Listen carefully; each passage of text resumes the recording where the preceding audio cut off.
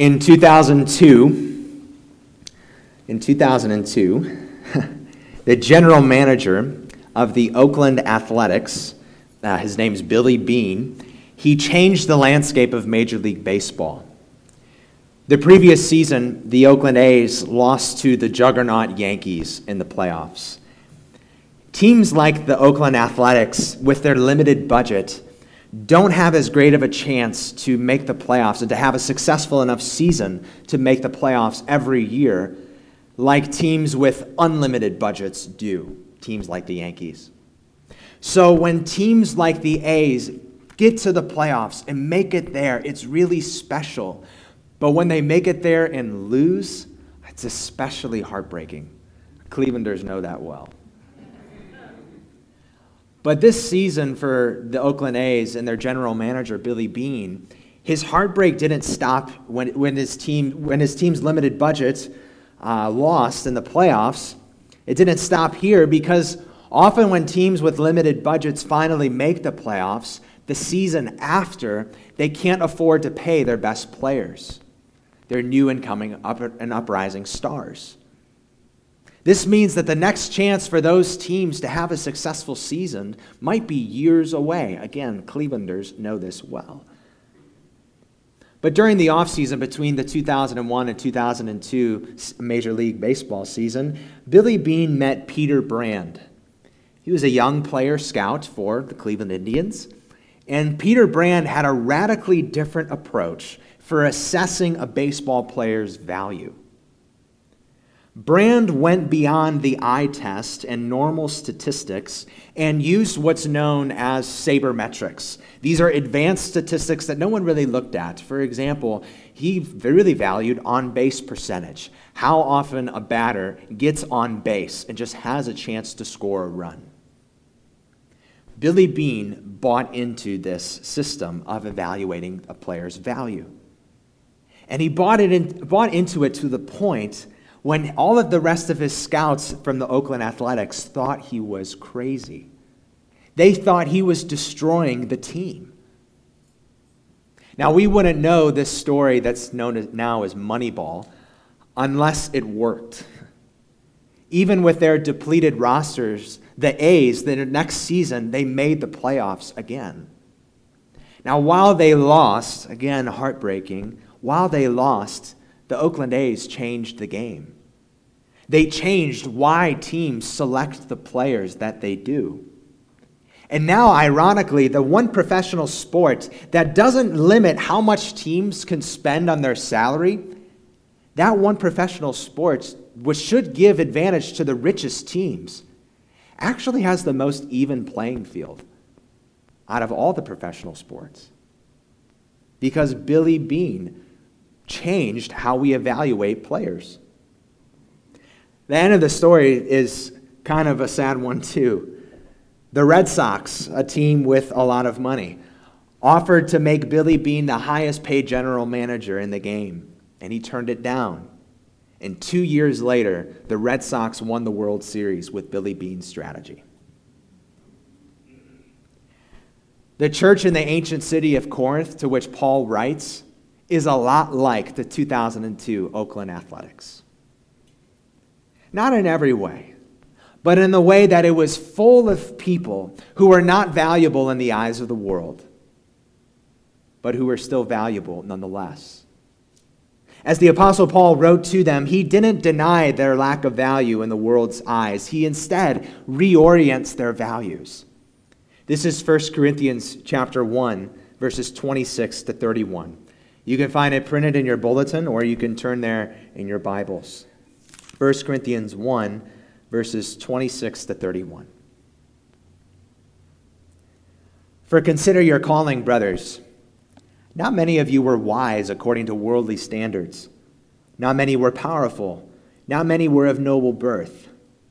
But God chose what is foolish in the world to shame the wise. God chose what is weak in the world to shame the strong. God chose what is low and despised in the world, even the things that are not, to bring to nothing the things that are, so that no human being might boast in the presence of God. And because of him, you are in Christ Jesus, who became to us wisdom from God, righteousness and sanctification and redemption, so that, as it is written, let the one who boasts, boast in the Lord. This is God's word. Last week, we saw how the Corinthians wanted a message that was eloquent and attractive. But the gospel of Jesus Christ, through which God saved them, is not an eloquent and attractive message. At the very centerpiece of this message is a crucified Messiah, which is foolish and offensive and irrational to all of the world. But that's part of the point, as the Apostle Paul tried to make, because the gospel shows us that God doesn't need our wisdom or our power in order to save us. All the glory goes to God and God alone. And the same kind of works this week. We see this week how the Corinthians wanted to measure up in the eyes of the world, but they didn't. Again, Paul says that's part of the point. That they are a ragtag bunch shows that God didn't choose them because of how talented and gifted they were. God didn't look out of the world and look at the Corinthian Christians and say, oh man, I need these people in my kingdom. Because what impresses the world does not impress God. That those in the Corinthian church were really nobodies in the eyes of the world clearly displays that God saves us not because of anything that's in us, but because of his grace and his grace alone. Here's the main idea or the main point of today's passage. Who we are on our own should remind us that if we want to get anywhere with God, it won't come from us. It has to come from him. If we want to get anywhere with God, it won't come from us. It has to come from him. 2 big points for today. Pretty simple. Don't boast in yourself. Boast in the Lord. Don't boast in yourself. Boast in the Lord. We start off in verse 26. And Paul's continuing to address the problem he began to address all the way back in verse 10. Again, verse 10 is really kind of the heading for all of the first 4 chapters of 1 Corinthians. In verse 10, Paul appeals to the Corinthians just to work their divisions out. Work it out. Unite around Christ and the gospel. This is what Paul's trying to get them to do. The Corinthians' mindset and their values were out of step with what they believed as Christians. And like we said at the very first study of this letter, the gospel of grace upends what we value naturally. The gospel of grace upends the world's values. So the Corinthians valued and they aligned with the teachers who had the best presentation and eloquence. But like we already said, what matters most with the gospel is not eloquence. It's not an eloquent message. What matters most with the gospel is the content of this message. This non-eloquent, foolish, weak message is how God saved them. In these verses today, we see that the Corinthians sought after the world's approval. So they valued things like wisdom and power and nobility. But God doesn't care about those things. Verses 26 to 29 build to a culmination. Culmination in verse 29. The final result of Paul's presentation here is that no human being can boast in the presence of God, no matter how wise they are, no matter how noble they are, no matter how powerful or rich or talented that they are. No human being can boast in the presence of God. So we put the takeaway from these verses like this: don't boast in yourself. I think Paul gives us 2 big reasons not to do this. Why shouldn't we boast in ourselves? First big reasons, the Corinthians shouldn't boast in themselves because they aren't impressive in themselves. They aren't impressive in themselves. Look at verse 26 again. Paul says, "For consider your calling, brothers. Not many of you were wise according to worldly standards. Not many powerful. Not many were of noble birth." Now imagine if the Corinthians stopped reading just right there. If they just took a breath. Or if they knew the Apostle Paul. They knew what Paul was about. They kind of knew what this letter was meant to be. It's like, Okay, Paul, geez, you don't lighten up a little bit. It's a little harsh, don't you think? We get it. We're not all that smart. You don't have to remind us of it. You don't have to rub our face in it. But the Corinthians needed to hear this. They did. You know this, but we have to think about this. Just because you don't have something doesn't mean that something can't have you. Just because you don't have something doesn't mean that something can't have you. What we obsess over reveals our insecurities. What we obsess over reveals what rules over us. You know this, I know this. You can be poor and obsess over money. Maybe kind of comical. You can be bald and obsess over your hair. The Corinthians didn't have wealth and status, but wealth and status had them. They took pride in whatever they could get, even when it came in the form of riding the coattails of another who was wealthy and noble. So it made them feel like it. And that's where their society told them to find their worth and significance and value in wealth and status. In this city in particular, people would be susceptible to it. You might remember the background we spoke about the city of Corinth a couple weeks ago. This city originally resisted the rule from the Roman Empire, but then 100 years later, sometime before this letter, the Roman Empire conquered and colonized this city. So this means that this created a place filled with people of lower status, but who now had some rich and wealthy people, and now had the values of Roman society, such as money and power.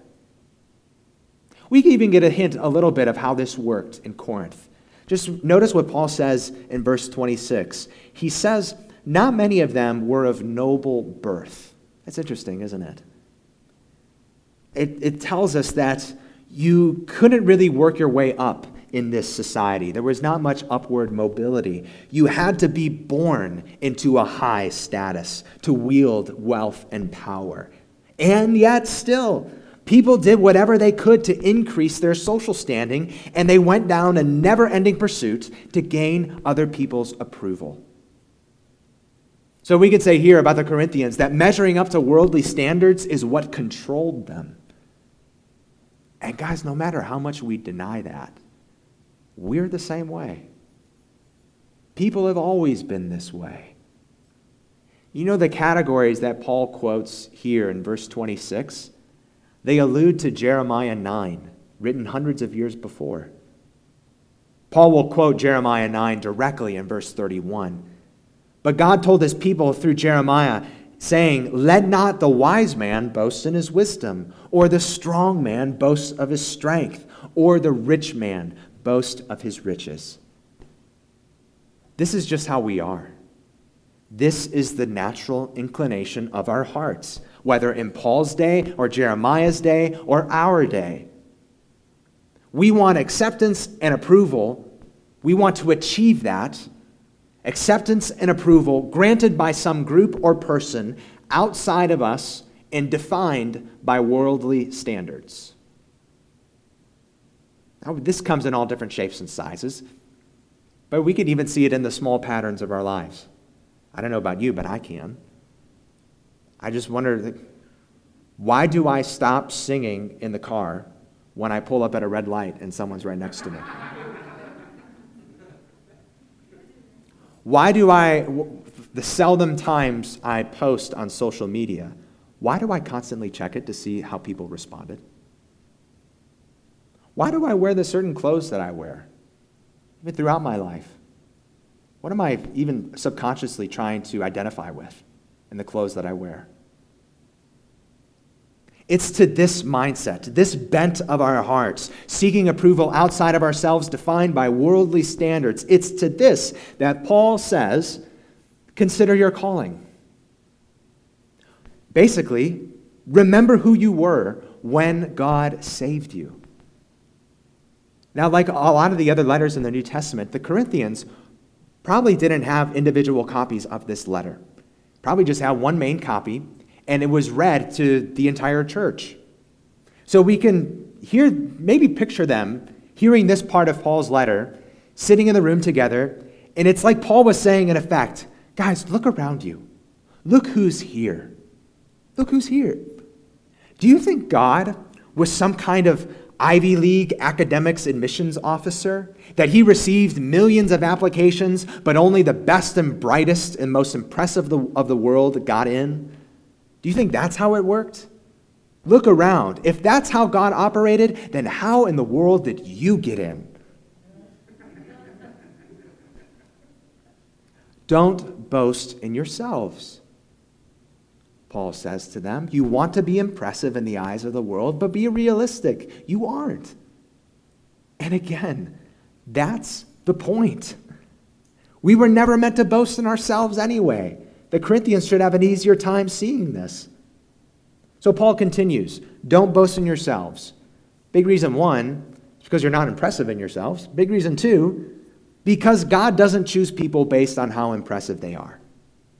God does not choose people based on how impressive they are. Again, the Corinthians, out of all people, should have known this and praised God for it. Look at verses 27 to 28 again. But God chose what is foolish in the world to shame the wise. God chose what is weak in the world to shame the strong. God chose what is low and despised in the world, even the things that are not, to bring to nothing the things that are.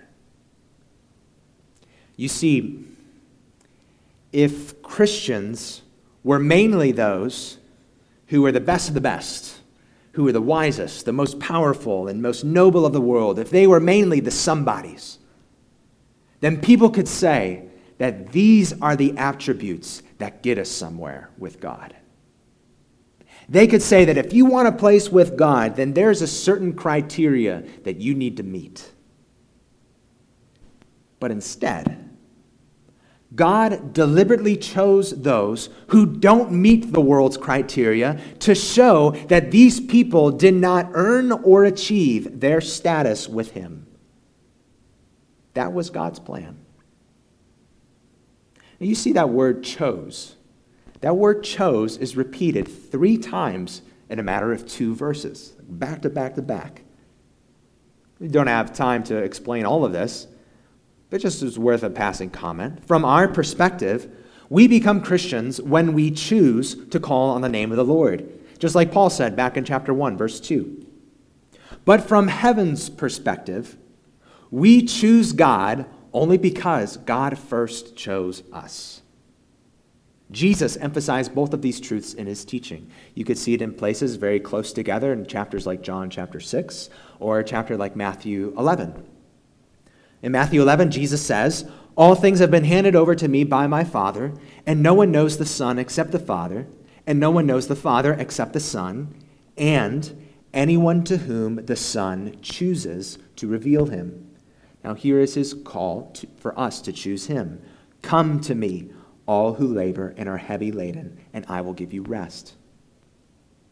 Now, Paul's point here in this part of this letter is that God did not choose these Christians because of how impressive or how special they were. That's a point that's emphasized throughout the Scriptures. We read a passage from Deuteronomy that emphasized that. We read a passage from Titus that emphasized that. We can also see this in a verse like 2 Timothy 1, verse 9, where it says, "God who saved us and called us to a holy calling, not because of works, but because of his own purpose and grace." God did not choose them because they were impressive. In fact, it was the opposite. God chose them, these Christians in Corinth, because they would prove that they are who they are only because of God's grace. That should be true for every Christian. That should be every Christian's testimony. It was Paul's testimony. We're going to read it even later on in this letter in 1 Corinthians. Paul's going to write, "By the grace of God, I am who I am." And Paul, we see, notice here in verses 27 and 28, that God's choice shames the wise and shames the powerful of the world. It brings to nothing the things that are. Seems like a very vague way to put it. It's kind of hard to understand. There's just one word that's translated into bring to nothing in verse 28. And that word carries the sense of render ineffective. So we might put it like this. All the things that people thought would get them somewhere in life or even would get them somewhere with God, all of those things that they thought were effective to do that, all of those things will prove one day, not that they got them somewhere, but it got them nowhere. Not that they were effective, but that they were ineffective. See, if that was not the case, then those people, the richest, the wisest, the most powerful, could stand before God and say, look what I did. So to a people who sought after the world's approval based on wisdom or wealth or status, Paul said, don't boast in yourselves. Why? Well, guys, you're not impressive in yourselves anyway, and God doesn't choose people based on how impressive they are. No matter how impressive you are, that doesn't get you anywhere with God. In fact, no one will be able to boast in the sight of God. That's the ending point here. And think about it, friends. How could we? How could any of us boast in the sight of one, in the face of one, whose face we previously spat upon? How could we boast? So can you see just where Paul lands in verse 29? That they shouldn't boast in themselves because no one will be able to boast in God, before God. Can you see where he lands? It levels the playing field of all people. It levels the playing field.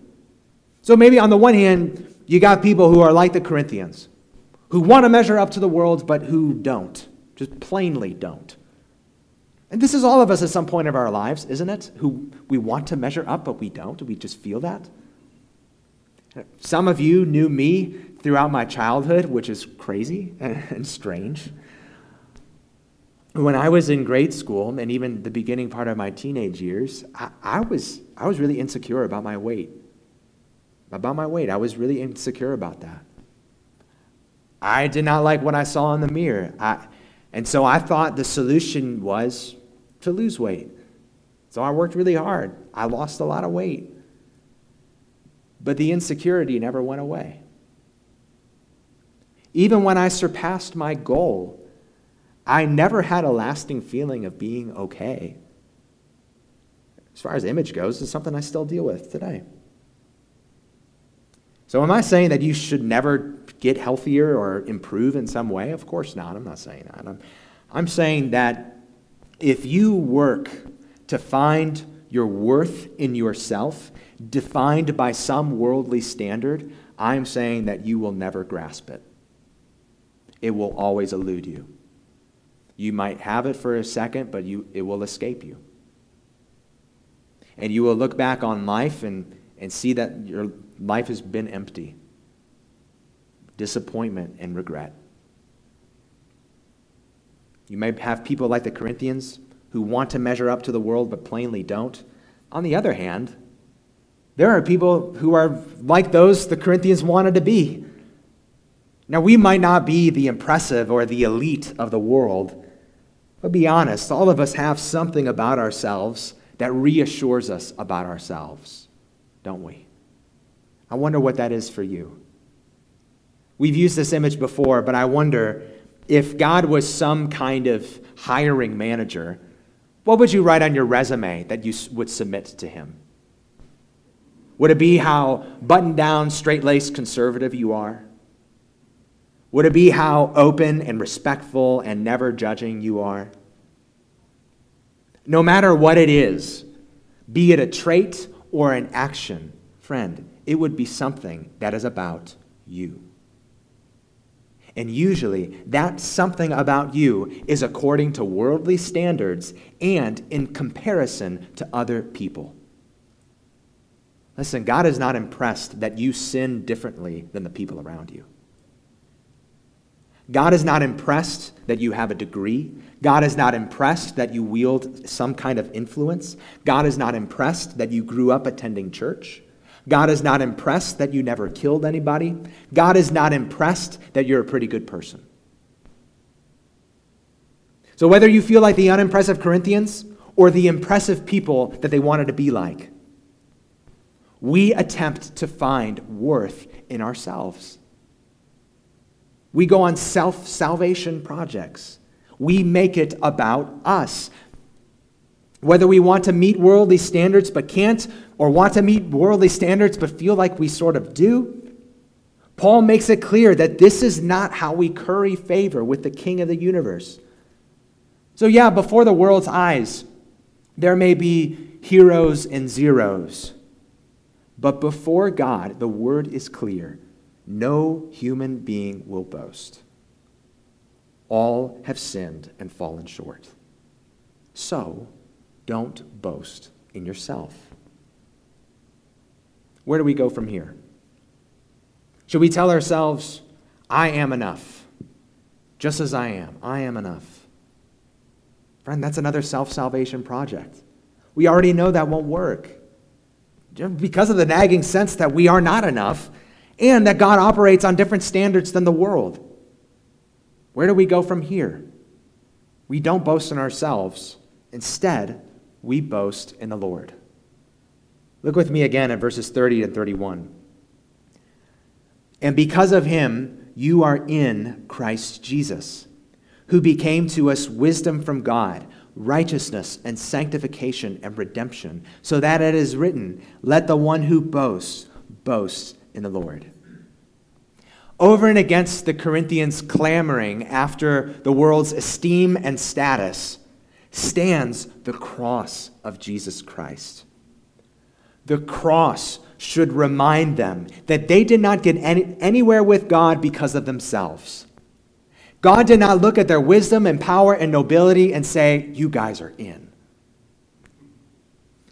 God, they did not have any of that stuff to begin with. And they, of all people, should have recognized they got somewhere with God, not because of themselves, but because of Christ and Christ alone. The only resume that satisfies God's standards is Christ's resume. He is the wisdom we need, not the world's. And you see in verse 30 that God didn't choose the weak and the poor and the low of the world and give them an extreme home makeover and make them the strong and rich and influential of the world. He doesn't make them the brilliant orators that they loved or that they wanted to be. He has greater purposes and greater wisdom than that. He takes the weak and poor and low of the world and he makes them righteous, sanctified, and redeemed. Righteousness signifies a right standing before God, of being approved, not condemned. This is a legal term. Sanctified is the same word from verse 2 of this same chapter. It signifies that they are clean and pure before God. Redemption signifies liberation or freedom. That is freedom from the slavery to sin and death. Where do these come from? How were the Corinthian Christians, this ragtag bunch, righteous, sanctified, and redeemed? I know. It's because of how special and unique they were. No. We've been making that point, stressing that point over and over again. It's not because of anything in them. They were righteous, sanctified, and redeemed because they were in Christ Jesus, united to Jesus by faith. So this means that when we stand in the presence of God, we do not say, look what I have done. Rather, look what Christ has done in my place. Look at Jesus' perfect, sinless life that I didn't live. Look at the death of Jesus, him paying the debt that I owed but could never pay. Look at him rising again from the dead, giving me life that I couldn't give to myself. Don't look at what I've done. Look at what Christ has done in my place. And to give them another reason why they should boast only in the Lord and not in themselves, it's because they didn't realize this on their own. They didn't realize all of this Jesus stuff on their own. God had to choose them. God had to open their eyes to believe. This worked for Paul. In a very dramatic way, Jesus intervened in his life and opened his eyes. This worked for Paul. On the other side of becoming a Christian, Paul understood how, just because of his past of terrorizing Christians, it showed him that God didn't save him because of how great Paul was, but because of how gracious God is. But Paul didn't recognize this always. Before becoming a Christian, Paul was like everybody else. The same inclination that is in each one of our hearts, to build our lives and our worth on our own resume, to go on our self-salvation projects. And listen, the Apostle Paul has a better resume than you or me. Listen to him talk in Philippians 3. He writes there, I myself have reason for confidence in the flesh also. If anyone else thinks he has reason for confidence in the flesh, I have more. Circumcised on the 8th day, of the people of Israel, of the tribe of Benjamin, a Hebrew of Hebrews. As to the law, a Pharisee. As to zeal, a persecutor of the church. As to righteousness under the law, blameless. Paul realized that all of that got him nowhere with the Lord. That just like everybody else, he has sinned and fallen short of the glory of God. That if God was to accept him, it couldn't be because of a righteousness of his own. It had to be because of the righteousness from Christ. And God opened Paul's eyes to see that he is found not in himself, but in Jesus. God opened the eyes also of the Countess of Huntingdon to realize this same truth. Reflecting on this very passage, the Countess of Huntingdon said that she was saved by the letter M. M. Notice, it's not that God did not choose any of noble birth, rather not many of noble birth. So like the Apostle Paul or the Countess of Huntingdon, God opened the eyes of other influential figures in the Corinthian community. Paul writes about those like Crispus and Gaius and Philemon and Erastus. Open all of their eyes to see that their wisdom, their power, their influence, their insight, all of that does not justify them in God's sight. Only Jesus does. So again, whether we are like the common Christians in Corinth who want the eloquence and flash of the world but don't have it, or we are those who have some measure of that eloquence and flash, the point is to stop obsessing over yourself and start obsessing over Christ. The world will give us different messages all the time. The world at times will tell us that we are enough. The world at other times will tell us that we'll never be enough. All the time, the world tells us it is about you. But Jesus says something different. The cross of Christ tells us where we do stand before God on our own. And trusting in Jesus and his cross, now Jesus tells us, you are not in yourself. You are in me. You are mine. The life we now live, we live by faith in the Son of God, not by faith in ourselves. So in closing, what would a church filled with people who do not boast in themselves but boast in the Lord look like? What should the Corinthian church have looked like? There's a lot we could say. We could say that a church that doesn't boast in themselves but in the Lord reaches out to the community around them and to the world at large. It reaches out impartially. Listen, we do not require people to meet a certain standard or criteria in order for us to reach out to them. Because if God did that for us, he never would have saved us in the first place. We recognize that everybody needs God's grace. So a church that does not boast in themselves but in the Lord is a church that prays that through their gospel outreach and proclamation, that God would save those who the world doesn't want. This is a church that doesn't boast in themselves, but boasts in the Lord, who does not assume that those in the world who appear to have it all together must mean that they are just fine without Jesus. No. We are convinced no human being can boast in the presence of God. Therefore, everyone, the bad and the so-called good, must be reconciled to God only through the cross of Jesus Christ. A church that does not boast in themselves, but in the Lord, not only has an impartial outreach, but has an impartial community. This is what the Corinthians should have been. This is a people who do not value just the young and beautiful and articulate Christians. They also value the awkward and the older Christians, because they know all who trust in Christ are equally righteous, sanctified, and redeemed, just like this passage says.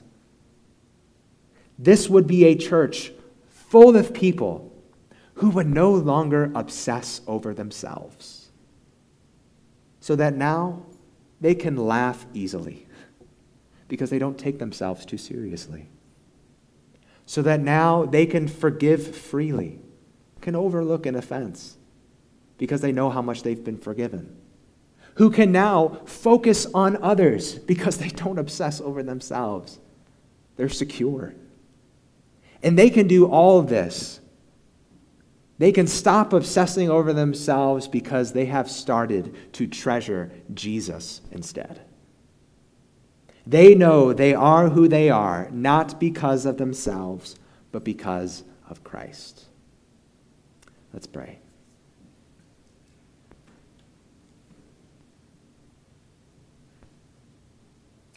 Lord, no list of sins we have not done, no list of virtues we've pursued, no list of those we are not like could ever earn ourselves a place with you. Our righteousness is Jesus' life, not our life. Our debt was paid by Jesus' death, not anything, not any payment or work from us. Lord, help us to find ourselves in Jesus, to treasure him and him alone. We pray perhaps, Lord, that those here who have not done this yet would today and would make that faith known. And we pray that those who have already, you would renew and revive and strengthen and give them joy in you, Lord. We pray this in Jesus' name. Amen.